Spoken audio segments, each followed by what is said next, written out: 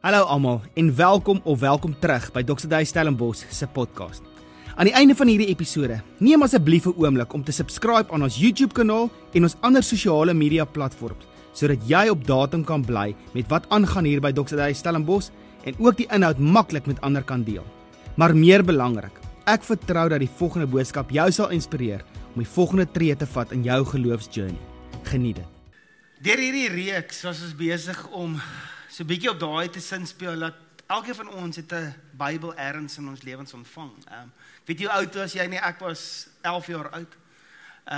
En my ma het vir my 'n genuine fake leather cover Bybeltjie gegee met die 83 vertaling, 'n briefie daarin. Mag jy die Here leer ken, verhouding met hom groei. Maar nooit is daar vir my vertel hoe om hierdie Bybel te lees nie, want dit is nou die Grootmense Bybel. Maar die kinderbybel, ek het 'n klomp stories daaruit geken as kind, maar dit is so belangrik en ek glo dit is so belangrik vir my en jou om die storie van die Bybel te ken, net soos wat ons die stories binne in die Bybel ken. Want wat ons sien in hierdie videoetjie wat gebeur, 'n ouetjie wat baie opgewonde is, want daar's 'n rede hoekom jy nie as 'n kind die storie van die Bybel hoor nie, want dit sou jou aan die slaap maak, want jy wil die stories in die Bybel hoor, want dit is so 'n bietjie geskiedenis en dit is so 'n bietjie akademies. Maar wat moet ons gebeur soos dit ouer raak is, jy begin die vraag vra, hoe relevant is hierdie boek nog in my lewe? Want ek het die stories gehoor, maar dit klink te goed om waar te wees. Is dit nie net 'n klomp volksstories gewees nie? Is die kredietwaardigheid daarvan regtig daar? Daar's 'n klomp akademie wat vra oor die, ek gaan nou die Engelse woord net gebruik, authenticity van die Bybel en al die skrywers. Is die tye regtig gewees wat hulle dit geskryf het? En as mens nie baie moeite doen daarmee om die storie van die Bybel te verstaan en die moeite en die lewens wat daarin ingegiet is om hierdie vir ons te gee nie, dan kan mens baie maklik op plek kom waar jy sê, ag, dis net nog 'n boek. En dan gebeur dit dat daar 5 Bybels in jou huis lê op die boekraak en niemand lees dit nie, want ek weet nie hoe nie. Ek weet nie waar om te begin nie. En dan sê mense vir my, waar begin mens gewoonlik 'n boek? Jy begin dit mos aan die begin van die boek. Dan begin jy Genesis en jy laai die storie en kom jy in Exodus en dis exciting, dan kom jy by Numeri en Levitikus en Deuteronomium, dan dink jy vir jouself, o, goeie, griesel, wat gaan hier aan? Al hierdie wette en jy verloor sommer heeltemal spoed, en dan, so nou en dan lees jy, en dan stop mens net daar. En wat ons hierdie laaste paar weke net deurgekuier het, is die storie van die Bybel, waar kom die Bybel vandaan? Te verstaan, hoe die rede, hoekom hy tot stand gekom het. En ons kom agter, dat daai storie begin nie in Genesis nie, maar dit begin by Paasfees. Die storie van die Bybel het begin by Paasfees, waar mense gegaan het en gesê het, hoorie, ons het gesien hoe Jesus opgestaan het. Die Christendom het nie tot stand gekom as gevolg van die Bybel nie.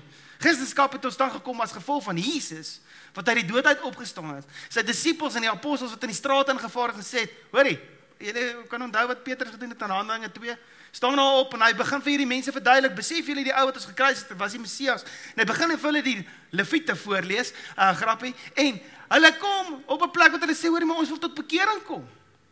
Hoekom? Omdat Jesus gesê het, hy gaan sterf, maar hy gaan ook weer opstaan. En ek dink, ek sou soos Petrus hulle wees, as enige iemand sy eie dood en opstanding voorspel, en het actually afpoel, dan sê ek sal luister na enigiets wat jy vir my sê. Ek sal hom volg.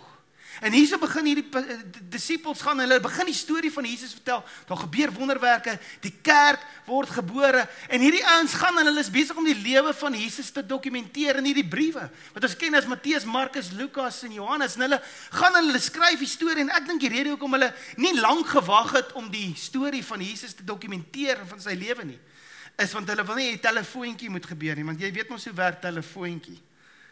Mammie sê vir papi sê vir boetie sê vir sussie, en dan gebeur niks wat mammie gesê het nie, en dan sy woedend vir papi. Maar hy het nie lekker gehoor nie, want ouens hoor mos nie lekker nie, nee girls, ek weet nou nie. Okay, anyway, die vrouens stem nie saam, manne, julle hoor perfect, well done, hierdie is 'n ander crowd. En hulle wat net gehad het, hoor, ons wil nie, dit moet 'n storie wees, waar belangrike inligting verlore gaan nie, so het gegaan, soos wat Lukas sê, die rede hoekom ek hierdie skryf, is dat jy, Theophilus, 'n vriend van my, dat jy sal weet, dat dit wat in jou geleer is, geloofwaardig is. Ek het dit gaan fact-check, ek het met die ouens onderhoude gaan hê, en ek het 'n gedetailleerde opsomming geskryf van Jesus se lewe, sodat jy weet, dit wat jy gehoor het, is die waarheid. En hierdie boeke is versprei, en hierdie briewe is eintlik versprei, want mense begin agterkom, hoorie, maar hierdie is goeie goeders om te leer, want dan, soos wat jy, imagine net, jy het in daai tyd geleef, waar daar nie boeke was, en penne oral was nie, en so aan, en jy hoor die storie, en jy sê, ek onthou daai storie, ek was daar. Ek het net vergeet om dit vir julle te vertel, en dit wat het moes gedoen het vir daai Christen gemeenskap, en hierdie mense te gaan, en gesê, hoorie, maar kom ons kopieer hierdie briewe, en hulle het briewe oorgeskryf, wat hulle gekry het, want obviously was daar nie baie nie, ek meen, hulle het nie printers gehad in daai tyd nie.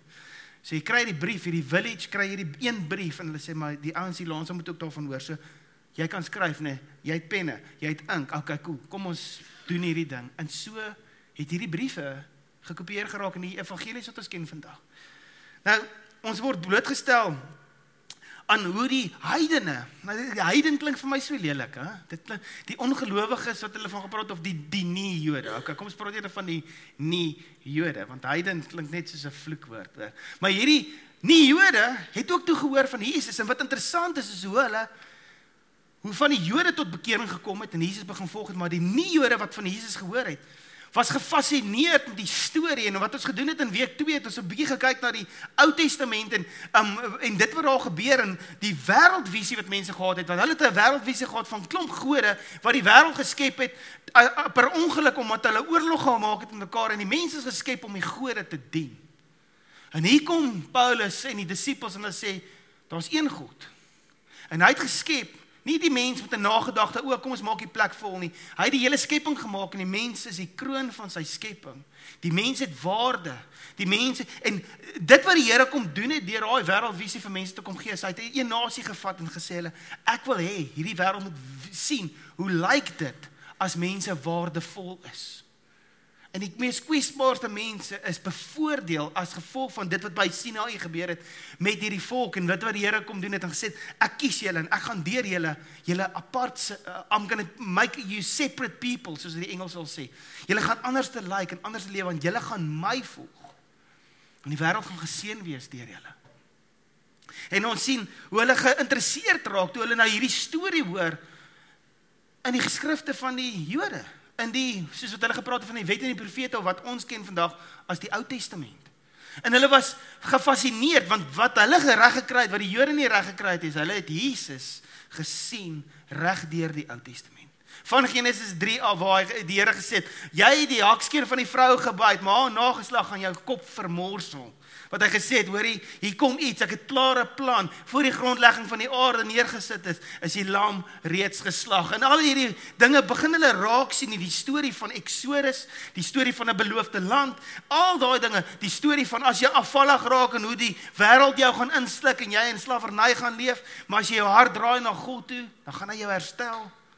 En ons sien hierdie stories, en hulle sê net, is dit nie wat Christus kom doen het nie? En hierdie heidene, nuwe Christene, maak die Ou Testament, die Hebreëse Bybel, deel van hulle eie tekste.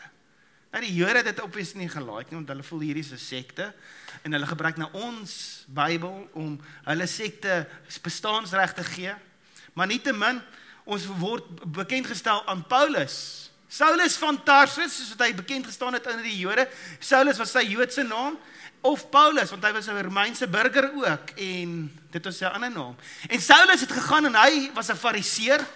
So wat het fariseërs gedoen? Hulle was super dedicated, godsdienstig, het die wette en die profete uit hulle koppe uitgeken. Hulle kan hom van voor en agteruit opsê, en so, en hy het op 'n stadium gesê, ek was 'n fariseer van fariseërs, ek was regtig goed in dit wat ek gedoen het, ek het dit verstaan, en hy het gedink, die beste ding wat hy kan doen, vir die Here, in die naam van die Here, is om hierdie sekte in sy spore te stop, en hulle te vervolg.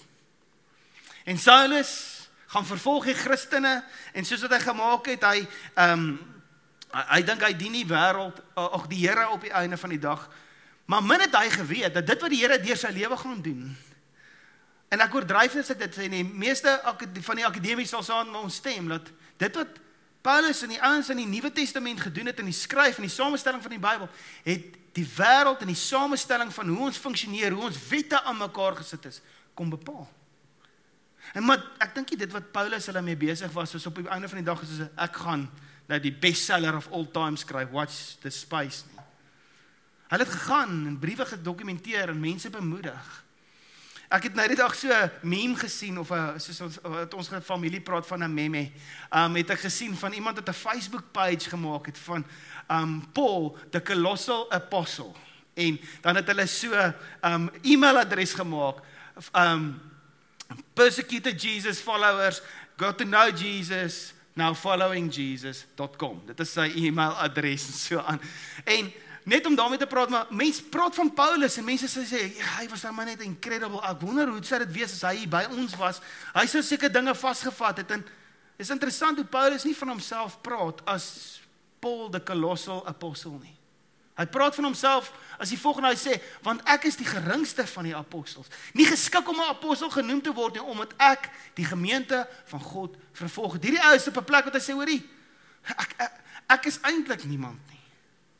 En as ek na sy storie kyk, hierdie fariseer, wat die Here nou stuur, en dit is baie interessant, net hoe ek daai gesê het, Paulus die apostel vir die heidene. Hoe die Here gegaan het in 'n fariseer, wat nie gemeng het met heidene nie.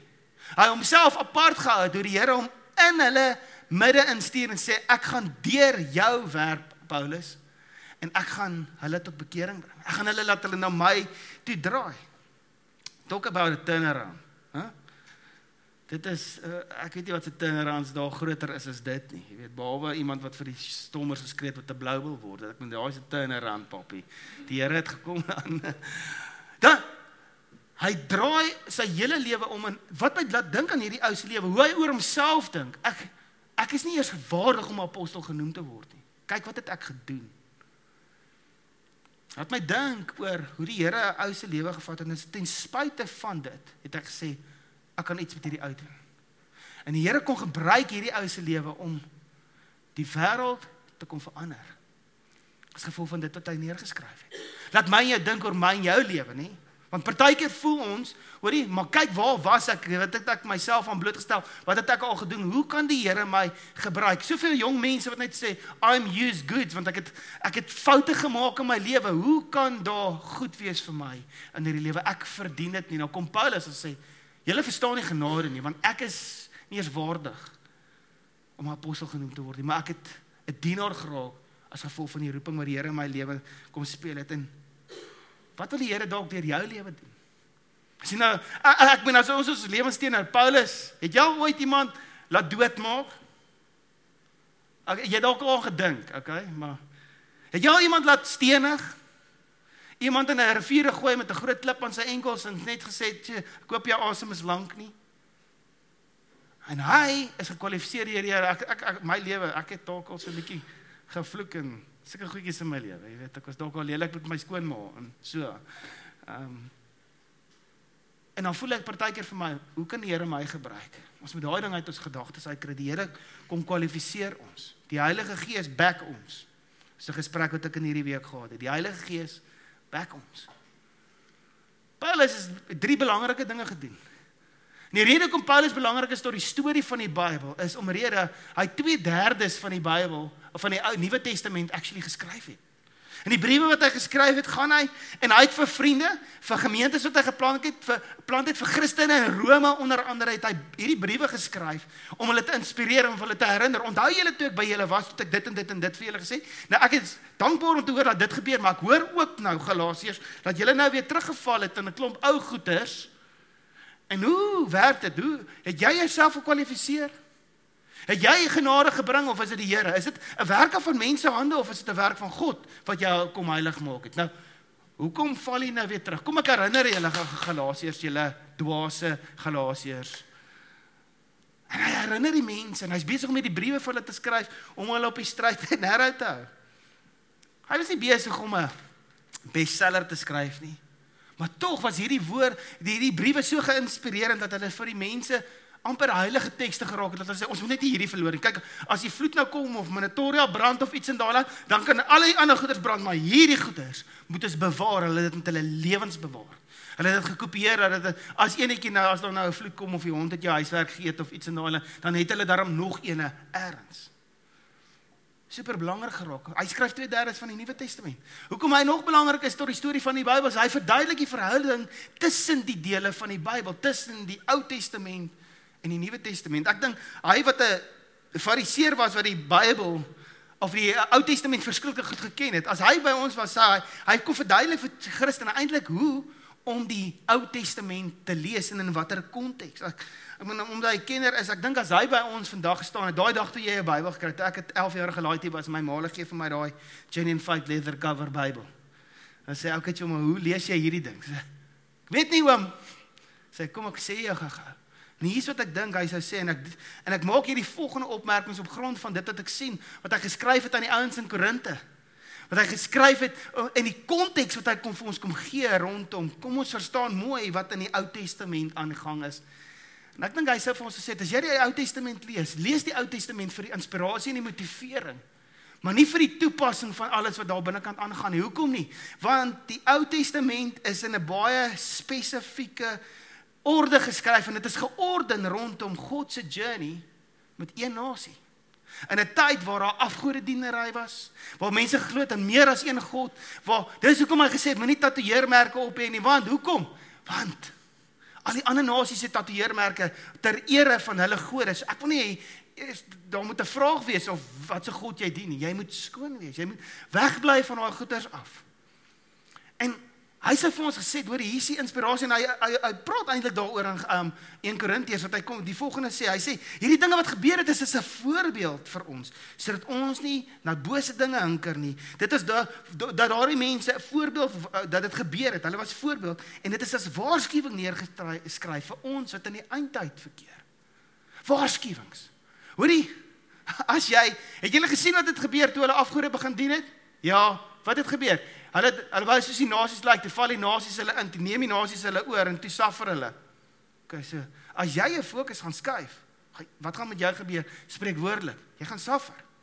Maar wat gebeur as jy draai na God, en jy sê, hoor Here, ek kry gou my fokus reg. Daar's ewe skielik purpose, en daar's 'n herstel. En hierdie Ou Testament is georden rondom God se journey met een nasie. En hierdie wette wat hy kon gee, is vir hierdie spesifieke nasie gemaak, maar vir die res van die wêreld het God 'n nuwe gebod kom gee. Vir een nasie het hy daai gebod gegee, sy journey met hulle, maar vir die res van die nasie het hy in Christus vir ons 'n nuwe gebod gegee, en hy sê vir ons gesê, neem toepassing vanuit Jesus se gebod. As jy wil hê, jy moet weet hoe moet jy jou lewe leef. Daar's goedes wat in kontras is partykeer, en as jy dit nie reg verstaan in binne konteks is nie, dan voel dit vir jou die God in die Ou Testament en in die Nuwe Testament is twee verskillende ouens. En dit bring vir jou tension, en dit laat jou voel, hoe vereenselwig ek hierdie goeders met mekaar? Want ons lees dit uit konteks dat in Paulus het eintlik baie moeite kom doen om vir ons die toepassing daarvan te gee. En hy sê, ons moet inspirasie kry. Want die Ou Testament wys die heeltyd na Jesus. Dit is wat die eerste Christene ontdek het. Dit wys die heeltyd na Jesus toe, dat Jesus geopenbaar word. Maar as dit kom by die toepassing, moet ek en jy hoe ons lewens leef, ons finansies bestuur, hoe ons kinders grootmaak, hoe ons konflik hanteer, hoe jy daai moeilike situasie uitsorteer, hoe jy 'n besigheid maak, hoe jy 'n konflik binne in die besigheid met daai verskaffer van jou wat bietjie moeilikheid gemaak het, hoe jy daai dinge gaan hanteer, sê hy, hoorie, moenie nou nie gemaak soos die Ou Testament nie. Die Ou Testament het gesê, oog vir oog en 'n tand vir 'n tand, papi. So as jy daai gaan toepas, dan gaan dit vir jou die beeld van Christus nie kom help nie. Maar as jy gaan kyk na hierdie nuwe gebod, en jy maak van toepassing, en hier is vir my seker die beste vraag wat mens kan, in 'n moeilike situasie, moet jy die vraag net vra, in hierdie situasie, wat vereis liefde van my? Want Jesus se gebod sê, ek kom gee julle nou 'n nuwe gebod, want dit is nie net vir Israel nie, maar vir al die nasies, gaan hê lief soos ek julle lief gehad het. So moet julle lief hê, want hieraan gaan almal weet julle is my disippels. Dis omdat ons confused is, en Paulus kom doen baie moeite, en hy kom sê, hoorie, hoe jy met mense in jou huis, jou werk, in jou gemeenskap werk, kom ons kyk na Jesus se lewe. Hy het sy lewe neergelê, sy lewe opgeoffer, sodat ek en jy kan lewe hê. As jy wil weet hoe Jesus gelewe, dan gaan jy vir jouself sê, right, ons is in hierdie situasie, en ek gaan nie meer aan myself dink as aan jou nie. Ek gaan nie net 'n wen-wen, ek gaan 'n wen-wen vir ons altyd soek, en as een persoon meer moet wen as die ander een, dan gaan jy meer wen, en ek gaan tweede staan. Want dit was die gesindheid van Jesus. Hoor jy so wat sê hy? Hy skryf, hulle moet niks uit selfsug doen, of om daarmee te spog nie. Wees eerder nederig deur medegelowiges meer te dink as van jouself.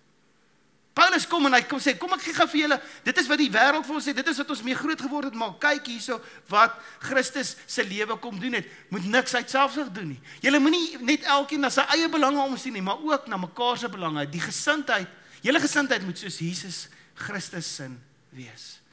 Sy gesindheid was liefde, opoffering, jy wen, en daar's 'n voordeel vir ons altyd, maar as iemand moet wen, dan gaan jy wen. Imagine it, dit is so countercultural. Dit is so teen ons natuurlike neigings, as ek moet dan net voordeel eet kry. Ek's nie iemand se vloerlap nie, hoor, niemand loop oor my nie, en as ek verstaan, en daar's ergens dat jy 'n lyntjie moet trek, as iemand, maar, Christus, en Paulus vra die vraag, as jy 'n besluit moet maak, wat sou Jesus doen, wat vereis liefde van jou? Hy kon gee nie vir ons 10 reëls nie, en dit is duidelik, dat hy net een ding vir ons kom gee. Dit is so eenvoudig, maar ook nie, nee. Gaan hy lief, soos Jesus lief gehad het. Hy sê, omdat julle respek het vir Christus, moet julle aan mekaar onderdanig wees. En dan dink jy jouself, ek's onderdanig aan niemand. Submission, nee, submit, Daar's 'n vloekwoord, in elke troue wat ek doen, sê ek vir daai koppeltjie, julle liefde vir mekaar, begin nie omdat julle vir mekaar hou, die chemistry nie. Dit begin, en jy lewe, res van julle lewens begin, uit julle respek wat julle het vir Christus. So gaan ek onderdanig wees, met ander woorde, I'm gonna submit to you, not because of you, but because of Christ. En die roeping wat die Here op jou lewe het, ek gaan nie, submission beteken to live in support of a mission. So ek gaan nie jou lewe en hierdie mission van jou kom ondersteun vanuit hoe oulik jy is nie. Ek gaan dit ondersteun omdat Christus 'n roeping met jou lewe het en ek respekteer sy siening oor jou lewe en daarom is dit nie vir my moeilik om agter jou te staan nie. Daar's 'n vrou wat weet wat agter elke man, hè? Dis nie vir my moeilik om te weet wat in jou lewe aangaan nie, en om jou te ondersteun nie, want ek het respek vir Christus en ons altyd sien saam daai roeping. En dit is ook wat vir 'n man net so maklik is soos vir 'n vrou om te submit tot Christus se roeping vir mekaar. Revolutionêr. Toepassing van die liefde van Christus. Hy sê wees eerder vriendelik met mekaar. Geef vir mekaar om, vergewe mekaar soos God julle vergewe het op grond van wat Christus gedoen het. Jy is vergewe. Christus het jou vergewe. Jy's vrygemaak. Nou, hoe hou jy iemand vas in 'n hokkie en jy's eintlik die ou wat die meeste suffer omdat jy nie kan vergewe nie. Paulus kom sê net, wat sou liefde doen? Wel, liefde het sy lewe kom gee. Liefde het vir ons kom wys, dis hoe jy vergewe. Liefde het in die middel van die kruisiging gebid vir die ouens wat hom kruisig. En hy het nie net een keer gebid nie. Hy het kom staan. Dis so eenvoudig. Maar dit is so kompleks, dit is so diep. En partykeer voel ons, ja, liefde, ja, dit is nou melkies vir my, jy weet. As soek nou 'n steak, dan sê ek, okay, cool, kom ons praat oor die steaks. Gaan lewe jy daai liefde soos Christus dit geleef het, dan praat ons weer. En dan is amper soos daai ryk jong man wat Jesus moes gesê, Jesus, wat moet ek doen om nog meer heilig te wees? Sê Jesus, gaan verkoop al jou goeder. Stap 'n ou kop onderste bo, ag nee, ek het nou net 'n nuwe kar bestel. Jy weet, daai donkiekar of wat ook al hy. Chariot. Partykeer dan sê, geef my net bietjie meer, gee my meer kennis, laat dit diep is. Dan sê dit net, gaan leef hierdie liefde, in die moeilikste situasie, dan voel ons of, rarig, en dan gaan doen ons dit, en dan pluk ons die vrugte af van. Paulus is besig om vir ons die konteks te verduidelik, hy kom sê so, verstaan julle dan nie, in Korintiërs 6, julle liggaam is 'n tempel van die Heilige Gees, wat in julle woon en deur God aan julle gegee is. Julle behoort nie aan julle self nie, want julle is teen 'n duur prys gekoop. Daarom moet julle God met julle liggame verheerlik. En hierdie gaan nie net vir my en jou oor hoe gesond ons lewe en hoe baie ons draf en hoe mooi jou lyf lyk nie. Dit gaan daaroor as daar waar jy jou lyf vat. Hoe is jy besig om die Here te verheerlik? In daai boardroom meeting. Dit wat jou lyf sê.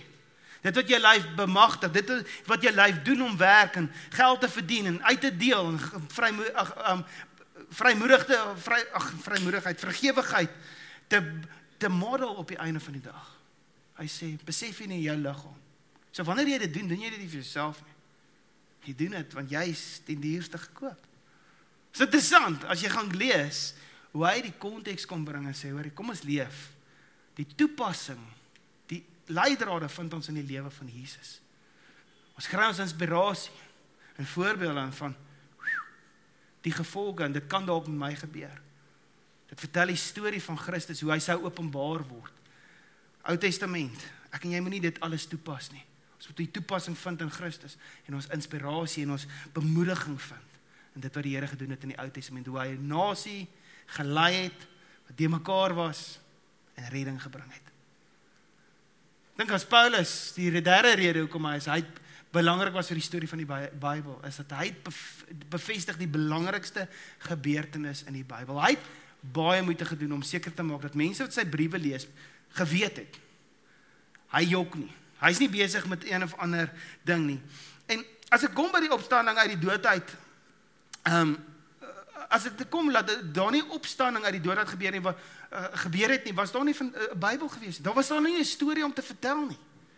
Daar was nie 'n storie waardig om te vertel en mense na toe te dra nie. Hoekom sou iemand sy lewe wou opgee om die grootste hoax in die geskiedenis van die mens 'n geheim te hou, as daar nie waarheid daarin is nie, as daar nie lewe daarin was nie, as nie 'n vrye making was in dit nie. En wat die akademici doen en so aan, is hulle bring klomp twyfel oor die authenticity van Matteus, Markus, Lukas en Johannes, oor die ander briewe. Hulle vra, hulle sê nee, dit is eintlik volkstories wat honderde jare later eers opgemaak is en behoue gebly het en toe stories gemaak het en toe maak hulle nou 'n Bybel en al daai goedjies. Dit is eintlik net 'n fabel. Die probleem met daai uitkyk op dit is, hoekom sou iemand sy geloof, Paulus, fariseer, klaar status gehad, klaar belangrik, hy het nie 'n dag weer in sy lewe te gewerk het. Hy het net sekere dinge onderhou, hy het status gehad, vriendekringe, en hy het alles, sy finansies, sy finansiële sekuriteit, sy vriendekringe, sy aansien opgegee, om die apostel vir die heidene te word. Wie sou dit doen in his right mind, as daar nie iets binne in dit was nie? As ons gaan kyk na daai argument, is dit 'n moeilike argument om te wen, as jy sê nee, dit die authenticity daarvan is sommer net, ons kan dit bevraagteken, want ons dink nie aan dit wat Paulus geskryf het in 1 Korintiërs 15 nie. As ons 'n bietjie gaan kyk na die tydlyn, dan gaan sien ons dat selfs niemand in die geskiedkundige studies en so aan saam met ons stry, dat Paulus het bestaan. Ja, hy was hier op aarde. Right, wanneer het hy wat gedoen? Hulle kan dit dokumenteer en gedateer het. En hulle dateer dat Paulus met Korinte, die brief van Korintiërs, in die jaar 55 na Christus geskryf het. Dat hy in die jaar 52 na Christus was hy daar in die gemeente, hy het die gemeente gevestig, en toe het hy nou weggegaan en het oorgegee aan iemand anders, en hy het hulle bemoedig in die jaar 55, en hy kon na hulle toe gaan het, want in die jaar 40 en in die jaar 49 na Christus was hy actually in Jerusalem.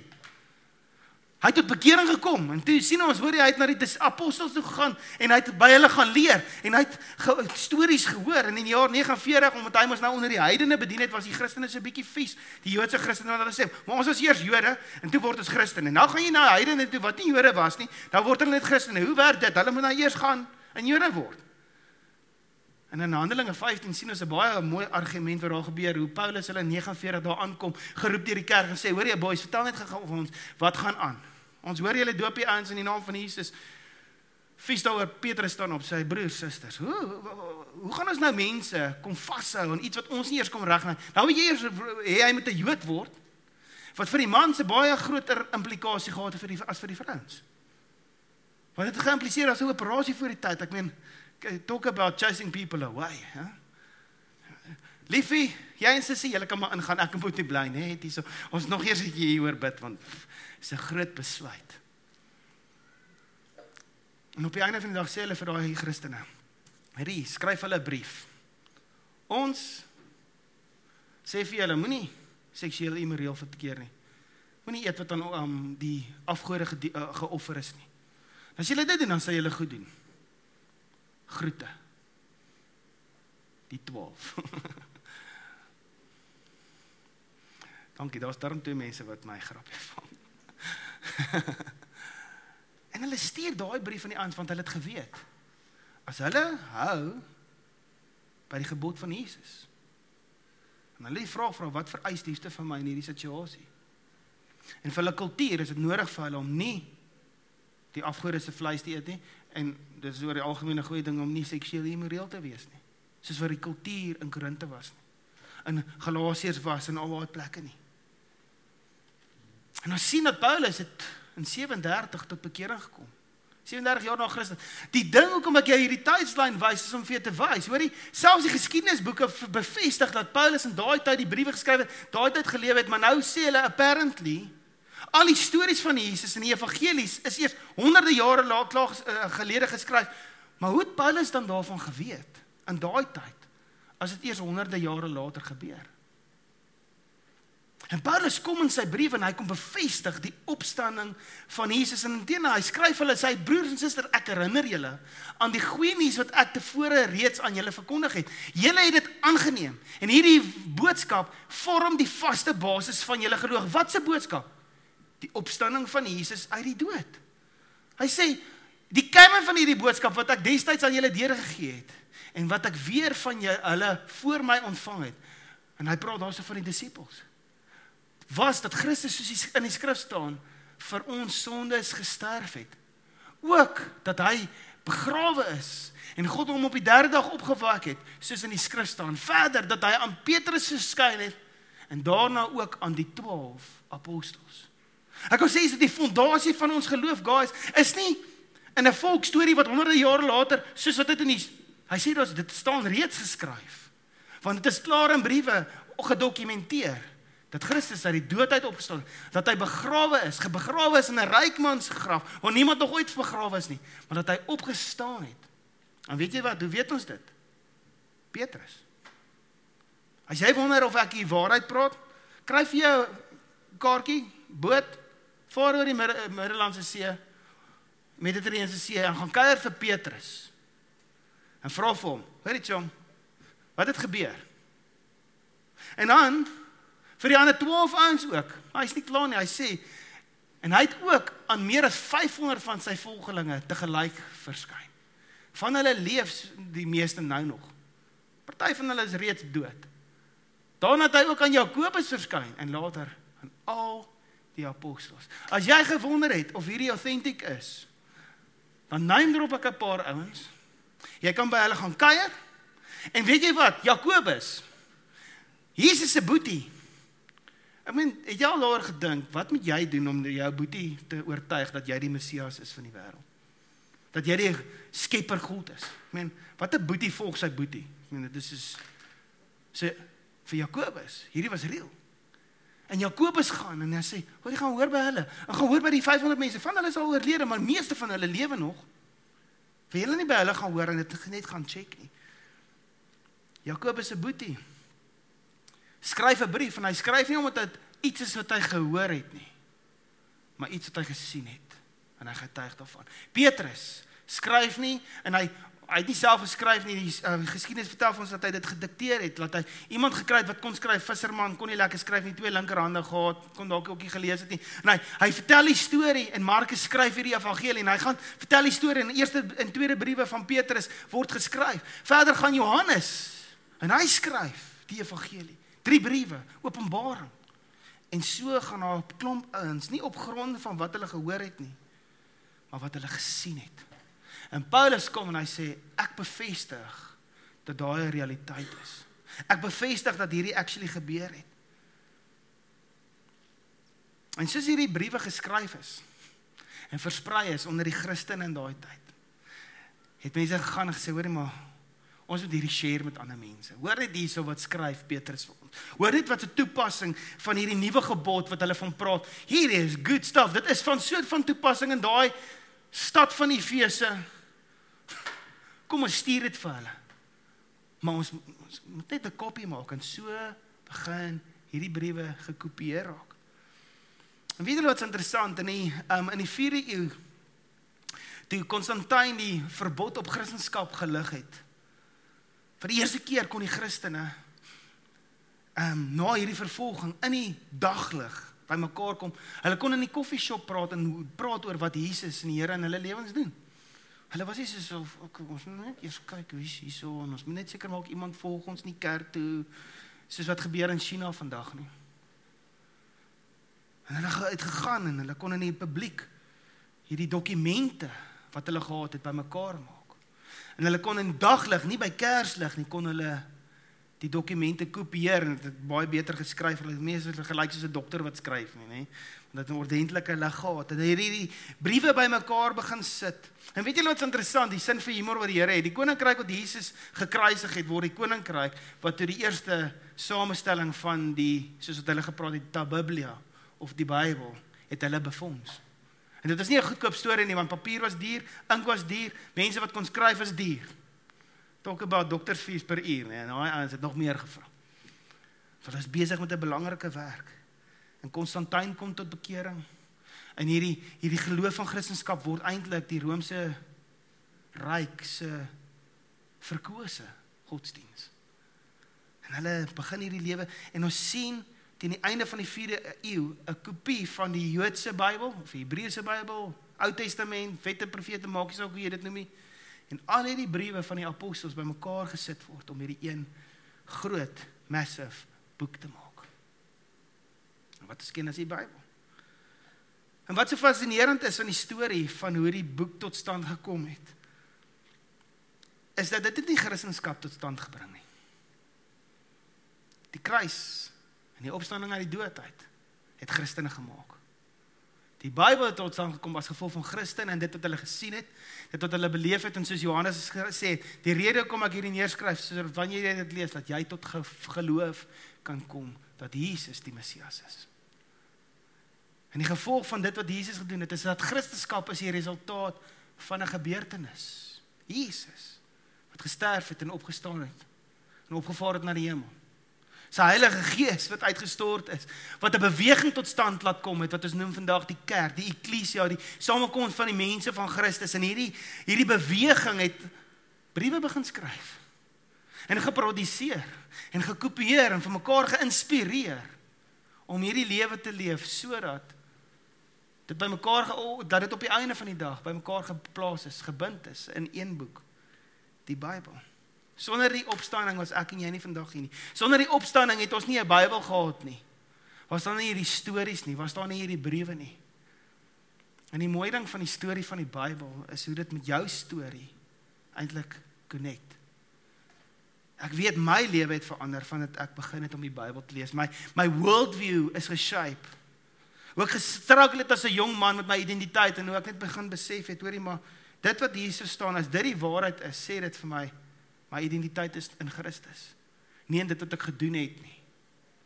En ewe skielik het ek 'n vaste rots, waar ek op my lewe kan bou. En elkeen van ons lewens kan getuig van hoe ons met uitkyk op die lewe verander het.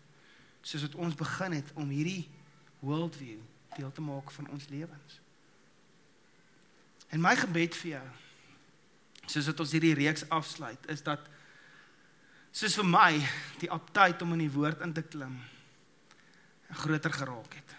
Om in die Bybel 'n studie te maak daarvan, en om die studie te maak van, nie vanuit 'n plek uit van, dis 'n ou boek nie, maar oom Johannes, ek weet nie of iemand van julle oom Johannes het nie, of oom Petrus, het vir jou 'n brief geskryf en gesê, hey JT, soos wat jy Jesus volg, Jesus, wat ek graag ook vir jou sou wou gesê. Want ek weet, as jy hierdie goeders, ek het hierin geglo, dit is genoeg vir my, ek weet, dit gaan genoeg wees vir jou. En om uit daai angle uit na die Bybel te kyk en te sê, hoe praat jy met my? Ek is weggeblaas hierdie week, net ek het weer Hebreërs opgetel en daardeur gewerk, en dan dink ek by myself, dit is so in plain Afrikaans, daar vir ons neergesit. Dit wat Christus gedoen het, die effek daarvan, die implikasie daarvan op ons ou lewens, hoekom val ons die hele tyd terug na 'n ou manier van dink? Dit is dan net daar. Ek besef, jy het dit nog nooit so gelees nie. Jy het nog nooit self hierdie goeders gelees nie. En toe ek daai ding begin ontdek het as jong man, toe begin dit net, okay, nee, hier's goeders wat die Here vir my wil oopbreek. En my gebed is dat daar 'n aptyd in jou lewe is om die Bybel beter te verstaan en beter te lees. Weerens dankie dat jy geluister het. As jy in die Stellenbosch of in die omliggende omgewing bly, sal dit so lekker wees om jou by een van ons Sondagdienste te sien. Vir aanwysings, dienstye en inligting oor ons kinder- en studentebediening, Besoek ons by doxedio.org/Stellenbosch. Dis doxedio.org/Stellenbosch.